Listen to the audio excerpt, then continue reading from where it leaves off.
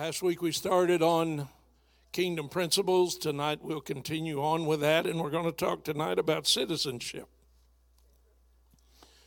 Next week we'll talk about stewardship. Now, stewardship, I probably shouldn't have announced that, because most people, when you even say the word, they immediately go to how you manage money, but stewardship is far deeper and greater. When it comes to kingdom principles, stewardship, the money part is the most minute part of the deal when you consider kingdom. And you'll get a little bit of glimpse of that tonight in understanding some things that God wants us to grab hold of. And I just pray that you will latch on to what we're going to talk about. In Ephesians chapter 2, that's where we're going to start. And it's interesting that especially in Corinthians and Ephesians and Paul's epistles, really, he uses at least three different things, kingdom being the first thing. But then he uses an example of the physical body, and he also uses the example of a house or a household. And they all relate to the same issue, and that's his kingdom, God's kingdom. So in Ephesians 2, we start right off with that part, and we deal with the household of God. Verse 19. Now, therefore, you are no longer strangers and foreigners, but fellow citizens with the saints and members of the household of God, having been built on the foundation of the apostles and prophets, Jesus Christ himself being the chief cornerstone, in whom the whole building, fitted together, grows into a holy temple in the Lord, in whom you also are being built together for a dwelling place of God in the Spirit. Now, these verses are actually critical to our understanding of God's ministry over us and through us of his kingdom. And you will see those things as we go along. And I'm reading them rather quickly because I've got to move quickly to get everything in that I want to get in. But he deals with us as the household of God. In 1 Corinthians chapter 12, he likens it to the body, and he talks about all of the parts of the body, and every part has a purpose. Every part has a function. Every part is necessary. In fact, to the point that he says if one of those parts suffers, then we all suffer. And we know what that's like. You get a sore toe and your head hurts. It's just the way it is, because when the body suffers, every part of the body suffers along with it. And when the body rejoices, we are supposed to rejoice with it. Whatever part of the body it is, we're supposed to rejoice with it. And one of the things I want you to grasp, and if you have your core values card, I want you to get it out and hold it and keep it close to you so you can follow with it. Because everything about the kingdom is related in our core values. Last week we talked about it. We keep Jesus at the center. He's the king. We understand that. We don't deviate from that, not even a little bit. We dealt with the issue of because he is the center, we are a spirit-led people. And I'm going to get even deeper into that part here in just a few minutes, besides just being a spirit-led people, because I want us to grasp the depth of what God wants us to realize. Now, Peter, in 2 Peter 2, 9 and 10, you don't have that one up there because I'm not going to read it or quote it. But he says that we are a chosen generation. We are a royal priesthood. And we are even a holy nation. I'm talking about the church, the kingdom of God. So when we say the kingdom of heaven, kingdom of God, or church, we are talking about that which is synonymous. God intends us to understand all of these different terms are actually vibrant ways that he expresses who he is and who his kingdom is. Because you can't really see the kingdom unless you see it in us. We can talk all day long about what kingdom's this, kingdom's that. In fact, the Bible says the kingdom of heaven is not meat and drink. It's not about duties and rituals and sacrifices. And he said it's not about any of that. It's about righteousness, peace, and joy in the Holy Ghost. And there's that word again about the Spirit. And more, we're going to get into the depths of the kingdom operation through the Spirit. You are fellow citizens because of Jesus Christ. We're not citizens because of anything we've done, except we are citizens because we asked Jesus into our lives and we're born again.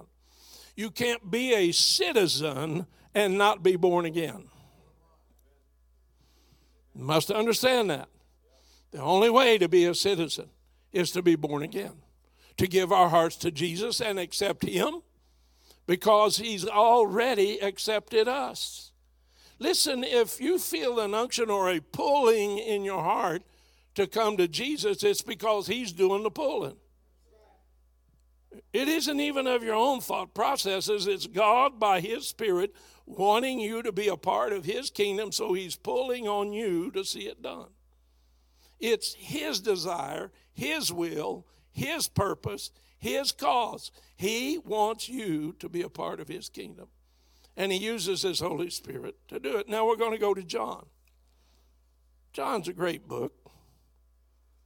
We like John. I do anyway. I don't know if you like John, but I like John. But John 14 tells us some things that I want you to grasp. Verse 1, let not your heart be troubled. You believe in God, believe also in me. In my Father's house are many mansions. If it were not so, I would have told you, I go to prepare a place for you. And if I go and prepare a place for you, I will come again and receive you to myself, that where I am, there you may be also. And where I go, you know, and the way you know. Now let's go back to that. Let's go back over that. Don't be troubled about what's going on in this world. Don't be troubled about the mess of anything that's happening. You just shouldn't be troubled about any of it. Don't be troubled. Let not your heart be troubled. If you believe in God, you believe in Jesus Christ. So then he says, in my Father's house are many mansions, or you could in fact insert there, dwelling places. Dwelling places. Now, in my young life, everything I heard about that verse had to do with the heavenly home, being in heaven away from earth. But the reality is Jesus is not talking about a heavenly place. He said, I am going to prepare a place so that where I am, you can be there also. Now, I want you to grasp this. He prepared the place by his sacrifice. When he was sacrificed, crucified, and he was buried, raising again on the third day, went into heaven to prepare the place. Went into heaven taking the sacrificial blood, which he was supposed to do, which is why at the tomb he told the women, don't touch me, because I've not yet ascended to my Father. He couldn't have anybody from earth touch him and taint the sacrifice. He went to heaven, finalized the sacrifice, completed the work, and in fact was accepted in the heavens as the perfect lamb, price fully marked paid, debt fully marked paid, redemption signed, sealed, and delivered, that you and I are redeemed by the blood of the Lamb.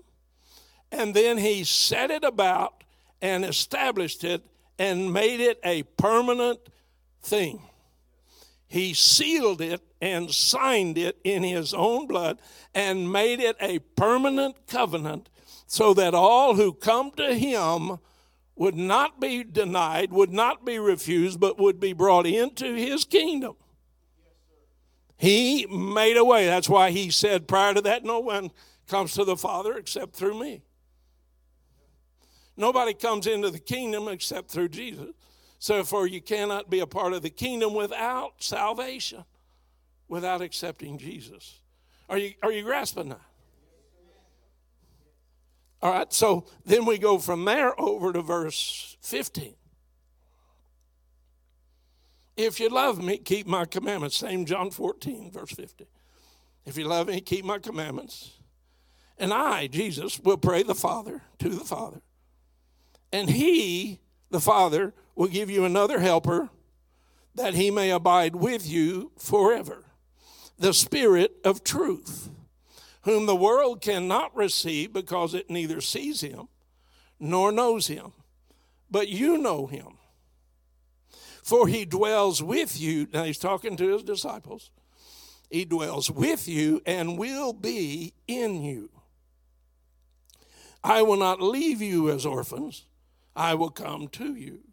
So Jesus is expressing the totality of the purpose of being a citizen in heaven, or a citizen of the kingdom, is because he has set it about, and the Comforter, the Holy Spirit, is being sent to us to dwell in us. And we know that happened, well, all right, and those who may not know it happened, in Acts chapter 2, the scripture says, when the day of Pentecost fully come, sound of rushing mighty wind filled all the house. There appeared on them cloven tongues as of fire. And they were all baptized in the Holy Ghost, or Holy Spirit, whichever one you want to call it. And from that day on, every time those things happened, it was another baptism in the Holy Spirit. And it was a continual moving of God's Holy Spirit that he had released into our hearts, into our lives by his promise, by his will. He begat us in him by his own will, gave us his name, called us into his kingdom, which is, he is the supreme over all in all things. And that is all things, meaning the entire universe as well as the earth. And now we are fellow citizens in the kingdom of God. We're not going to be citizens when we all get to heaven. We're already citizens in this earth. Therefore, Paul likened himself and said, I'm an ambassador. Now, we all can be ambassadors of this kingdom if we understand that we are in him and he now is in us. Now, if you read verse 23, if anyone loves me, he'll keep my word. If anyone loves me, Jesus is talking, he will keep my word. And my Father will love him. Now, I want you to get, words are important. And I want you to see this. And we will come to him and make our home in him. So in him, in Colossians, in him dwelleth all the fullness of the Godhead bodily. Complete.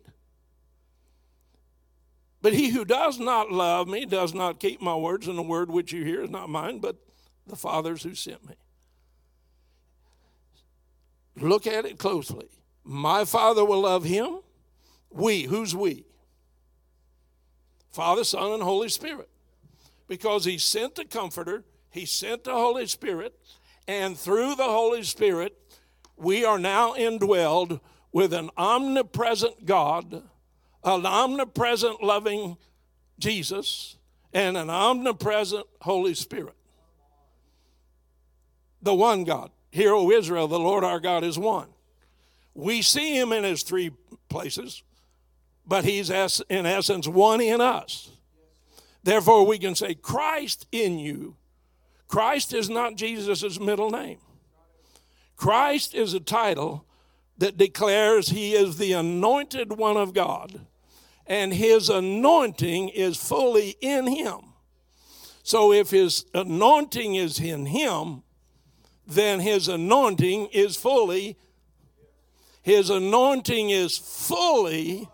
in us. And he has made us sit together with him in heavenly places in a present tense mindset. Because you see, we read where it says, and he sat down at the right hand of the Father, waiting until his enemies be made his footstool. And he hasn't left there. But as an omnipresent being, he doesn't have to leave anywhere because he's already everywhere. But you've got to get your head around this because you've got to get out of the old vernacular of the Western mindset of how we think God ought to operate, because we see all of these separate entities and we think, how in the world is God going to do all of this? But he's omnipresent. You can't think in your finite thought processes about the ways of God. His ways are so far above. But the neat thing is they are not past being able to find out. We find them out. And so what he has done in making us fellow citizens with the saints, and he inhabits every one of us. He does. He inhabits us. He's phenomenal. He's tremendous. And he's glorious if you'll grasp hold of what we're talking about. Now, a neat thing I want to show you. Because the Lord, I was talking to him, I've been talking to him about this for a while now. But in 2 Chronicles chapter 9, he begins to show us something else. He is giving us an earthly example. You don't have to go there. I'm going to explain it more than read it. He's giving us an earthly example of what his heavenly kingdom is like in the spirit. Solomon was the son of David. David was a warrior king and therefore could not build the tabernacle, or the temple rather. But he built everything that Solomon would need and supplied every resource before he passed away, and Solomon received it all. Solomon starts out in 2 Chronicles, he's the very first part, and he starts out receiving the kingdom and praying for wisdom. And while he's praying for wisdom, God honors it, and not only honors his prayer in giving him wisdom beyond anybody ever, but he also gives him everything, now grasp this, that pertains to life and godliness. He has given us all things that pertain to life and godliness. Now you can also say life and God-likeness.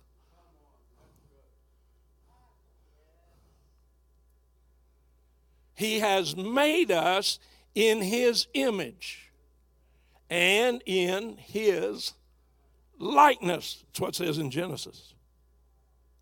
Adam fell away.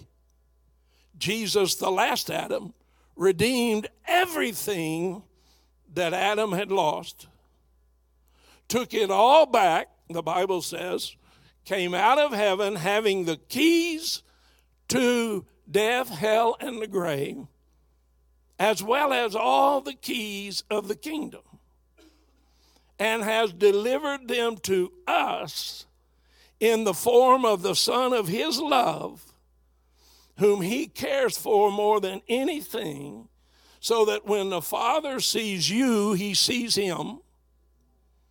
When the Father talks to him, he's talking to you. When the Father wants to manifest his love, he does it through him and the Holy Spirit to us. And all we have to do is look at it. So God said in the scripture that he chose the things that can be seen to reveal to us the spiritual things that we cannot rightly see right now. So what he's saying is, look at what I have made. Look at what I have given you that you can see, that's tangible. Look at what you can touch. Look at what you can smell. Look at what you can feel. Look at what you can eat. Look at all of it. Because what did Jesus say? Well, don't take thought for what you're going to wear. Look at the lilies. Don't take thought for what you're going to eat. Consider the sparrows. Don't be concerned about things of this life, like where you're going to live. Don't I house the whole of the animals in the kingdom? Are you not much more valuable to me than a sparrow? Aren't you more valuable to me than a lily that fades in days' time and is heat in an hour's time? Aren't you more valuable to me? And do not I watch over you in a greater capacity than I watch over the sparrows and the lilies of the field and the flowers and everything else? So God is saying, I'm watching after you because you are joint heirs with Christ. Remember what Christ is? You are heirs of the anointing of God, having his anointed living in us through the Holy Spirit. We are fellow citizens. So we look at Solomon, and in chapter 9, we get to chapter 9 and we read where the Queen of Sheba has come to see him. That's why I was having that conversation the other day. The Queen of Sheba came to see him, and she told him. Now, I've been told some things that were amazing, but I didn't believe them. I had to come myself. Now, believe me, when she came herself, it was no small little suitcase. It had nothing to do with a carry-on bag, because she showed up with thousands of servants. Her throne took 100 or more servants to carry it. It had steps in it to get to the seat. They picked it up and carried it. She had camels in abundance, ships, unbelievable the number of ships. So she came with great wealth, great pomp, and great fanfare. And yet, this scripture says in chapter 9, when she saw what was going on with Solomon, she had no heart within her. She sank in awe of what she saw. Because what she saw, she couldn't believe she was seeing.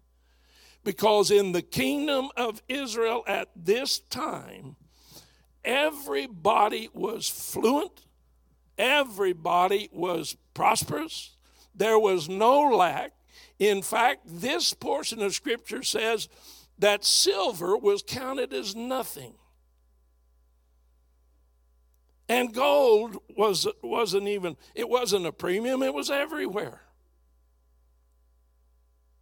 And she brought more gold, and yet when she was done bringing all of her gifts of spices and gold and all of the things she brought, which was a great abundance, the scripture says Solomon gave her back more than she brought. Because Solomon's kingdom had no lack. That which you can see, you can believe, is the kingdom which you cannot see. She had no lack. What does the scripture say to you and I? In Christ Jesus, there should be no lack. That's why stewardship is going to be so critical to understand in understanding the principles of the kingdom. There is no lack in Jesus Christ. There's no lack of health. There's no lack of strength. There's no lack of finance. There's no lack of resource. There's no lack of knowledge. There's no lack of wisdom. If any man lack wisdom, let him ask of the Lord, who gives liberally. If you need knowledge, he's got ways to teach us, because the Holy Spirit is here to lead and guide us into all truth, knowledge of truth. If you're taking a test at school and you've studied, all you got to do is pray and ask God, and his knowledge will come to your mind. Holy Spirit will help you. He will literally get you through some of the toughest exams you never thought you could even pass. And I hear people tell it all the time. We once had a professor from SEMO. She was a professor of quantitative analysis here at SEMO. This was years ago. And she was going for her dissertation and her doctorate. And she and I were talking. The Holy Spirit just dropped it in. And I said, well, let me ask you something.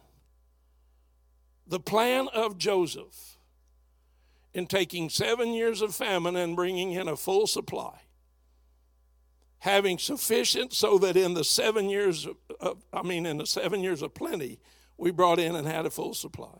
And so that in the 7 years of famine, Egypt had sufficient not only for all of them, but for everybody else. What am I telling you? The kingdom.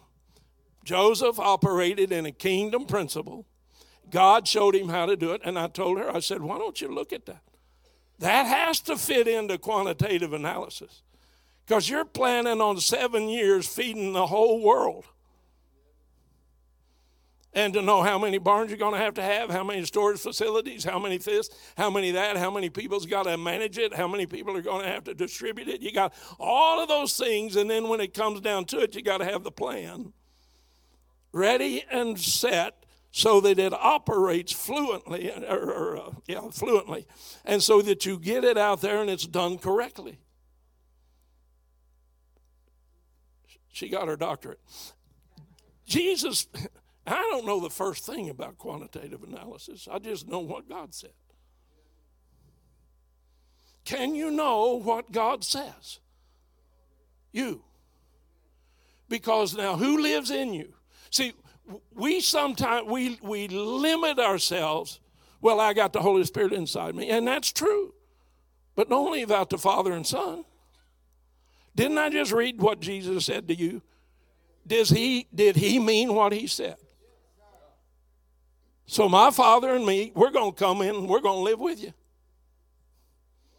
That's why when you do stupid stuff and you start thinking about it, what did I do that for? Because Holy Spirit's telling you, Dad saw you.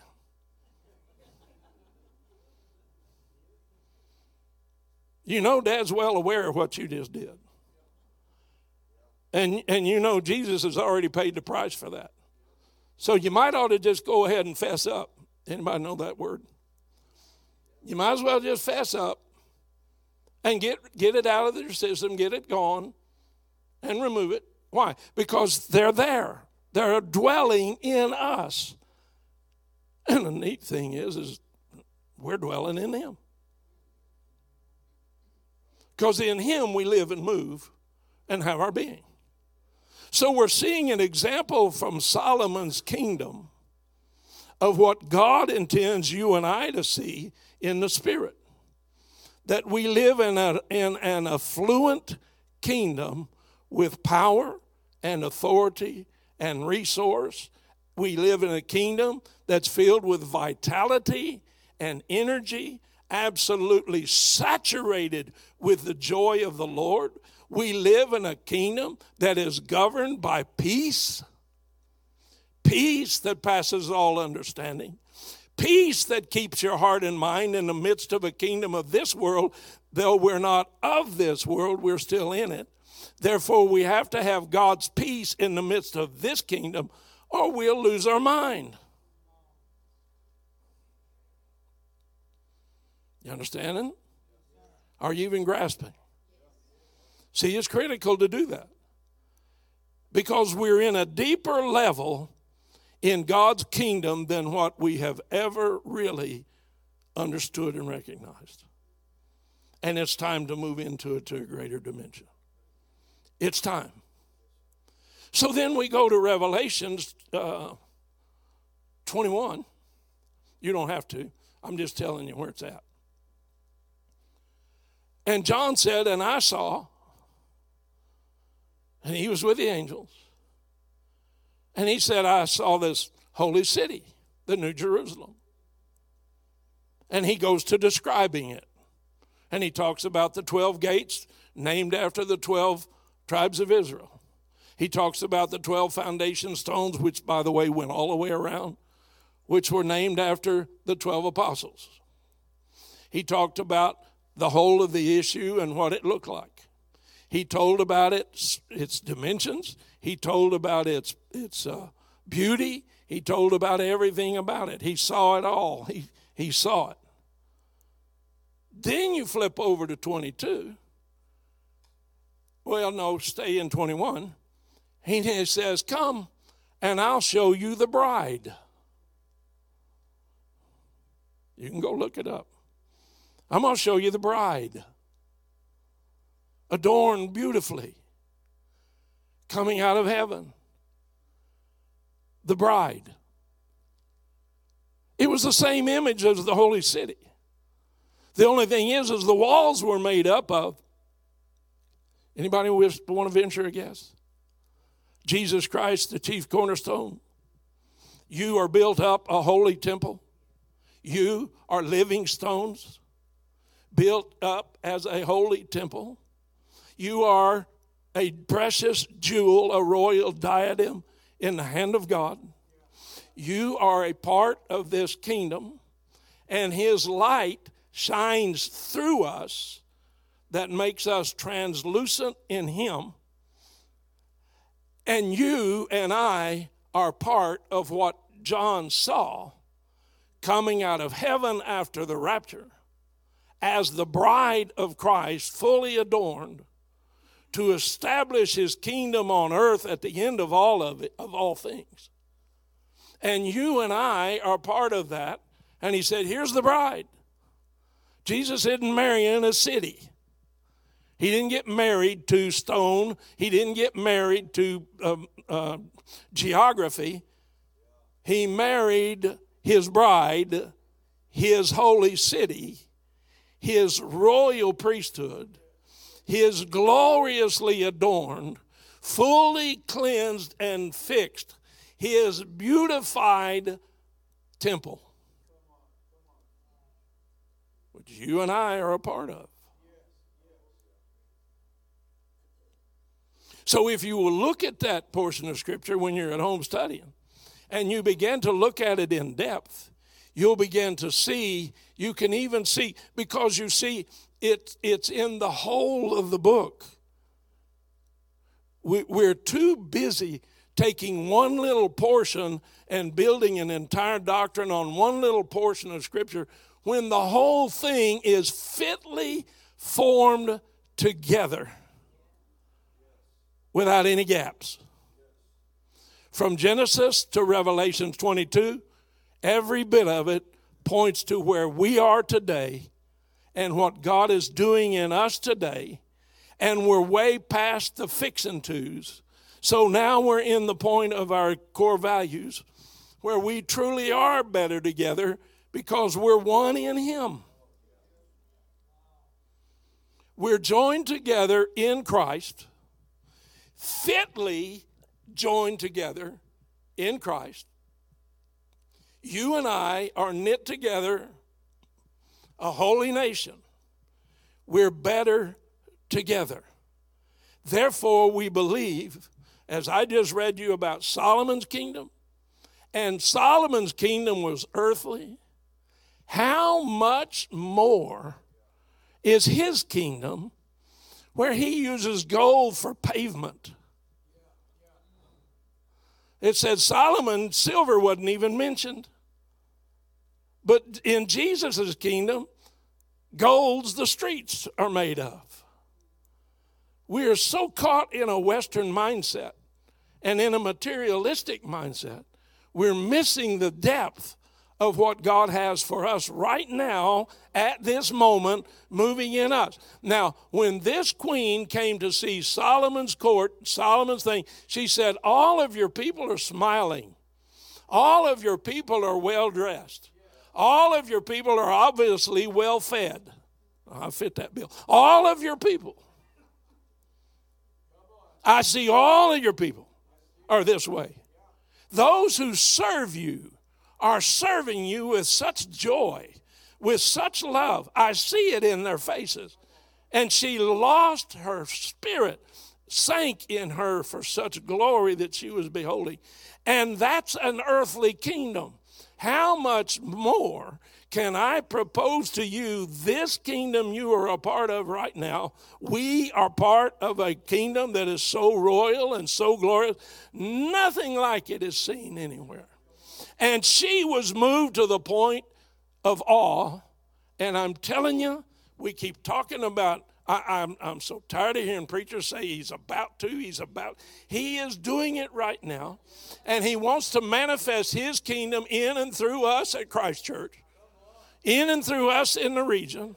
He wants to manifest his kingdom, because if we will allow him to, people will see his glory and run to him. That's what I said last week. He said, if I be lifted up, I'll draw all men unto me. All men. I don't know about you, but when I was in school, they taught me all men all. And all y'all meant a plural of all. Now, I don't know if you all lived in an area where there was an all y'all. See, in southern Illinois, where I really grew up, it was you'ns. It's pitiful what those people talk like. But when we were delivered and got to go to Tennessee, we learned all y'all. And we have seen God's glory and seen God's goodness and watched him do what he's going to do and watched him prosper in ways that should never have happened, haven't we? We've watched him do things that people are still saying, how'd that happen? We still say, except we know how, because we declare it's him. And people are seeing his glory in your countenance if you're smiling. If you're smiling. Now, you've been eating sour pickles and you look like it, you better clean it up. Really. Doc was telling me today he likes fried okra. I'm praying for him.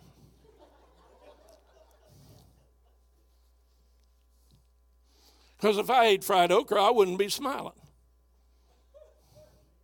But he smiles. I know you would. I told him so. That's what brought it up. But the world is waiting to see. Was it Thessalonians? All creation groans. Groans. Waiting for all creation. All y'all need to know, all y'all creation are groaning, waiting for the manifestation, that means to be seen, the sons of God, the children of God. They're waiting, they're groaning. This earth is groaning. Let me tell you something, in more than it ever has before. More than it ever has before. All of creation. And most all of humanity is groaning for the manifestation. Now the rub comes because the Antichrist is starting to raise his head. He's always been here, but you're going to start seeing him in a fleshly form.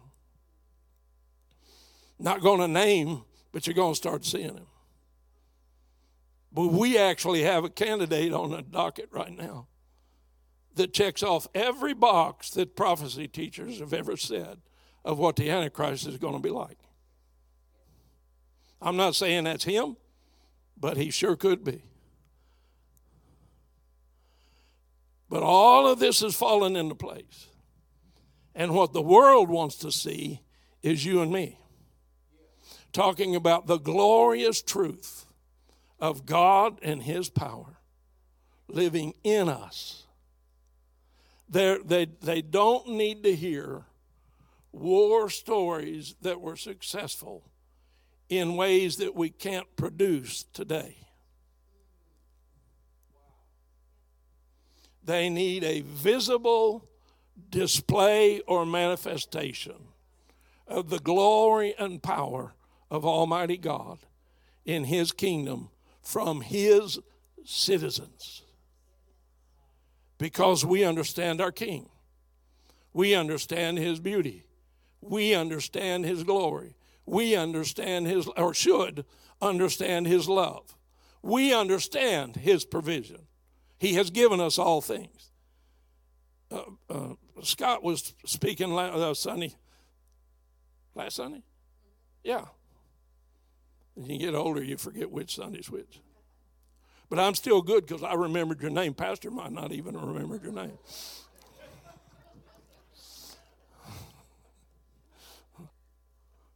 I don't even know what I was going to say. Huh? I know it was something Scott said. That's why I brought it up, and I went down a rabbit trail, and it got in a hole before I could remember it. He has given us all things that pertain to life. He's given us all things that we need to be like him, to act like him, to walk like him, to talk like him. He supplied for us. He is all sufficiency. That's it. He has given us all things with all sufficiency that we have all we needed for every good work. He's provided it. He's given it to us. And it's ours. But we have to implement it and use it and utilize it. It's no longer sufficient to just know we have it. We've got to call it out of heaven into our earth. We've got to take the storehouse. We need to empty storehouses in heaven in bringing it to the earth, because there's nothing in heaven that needs a storehouse about. It's all for here. So we're going to have to, as citizens, appropriate the benefits of citizenship within the place we dwell. And everything I've told you are the benefits of being a citizen. You see, because in the kingdom of heaven, he's the king, Jesus. He controls all of the wealth, everything's his. But he freely distributes it by giving us all sufficiency. Not just what we need, but he gives us even in our wants. He lets us walk in him to his fullness if we will understand it and appropriate it and watch what God does.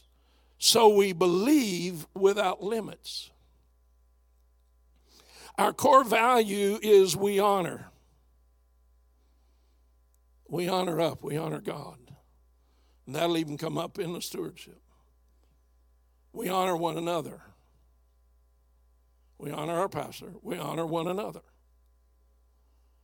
But let me tell you the final thing about this thing about citizenship.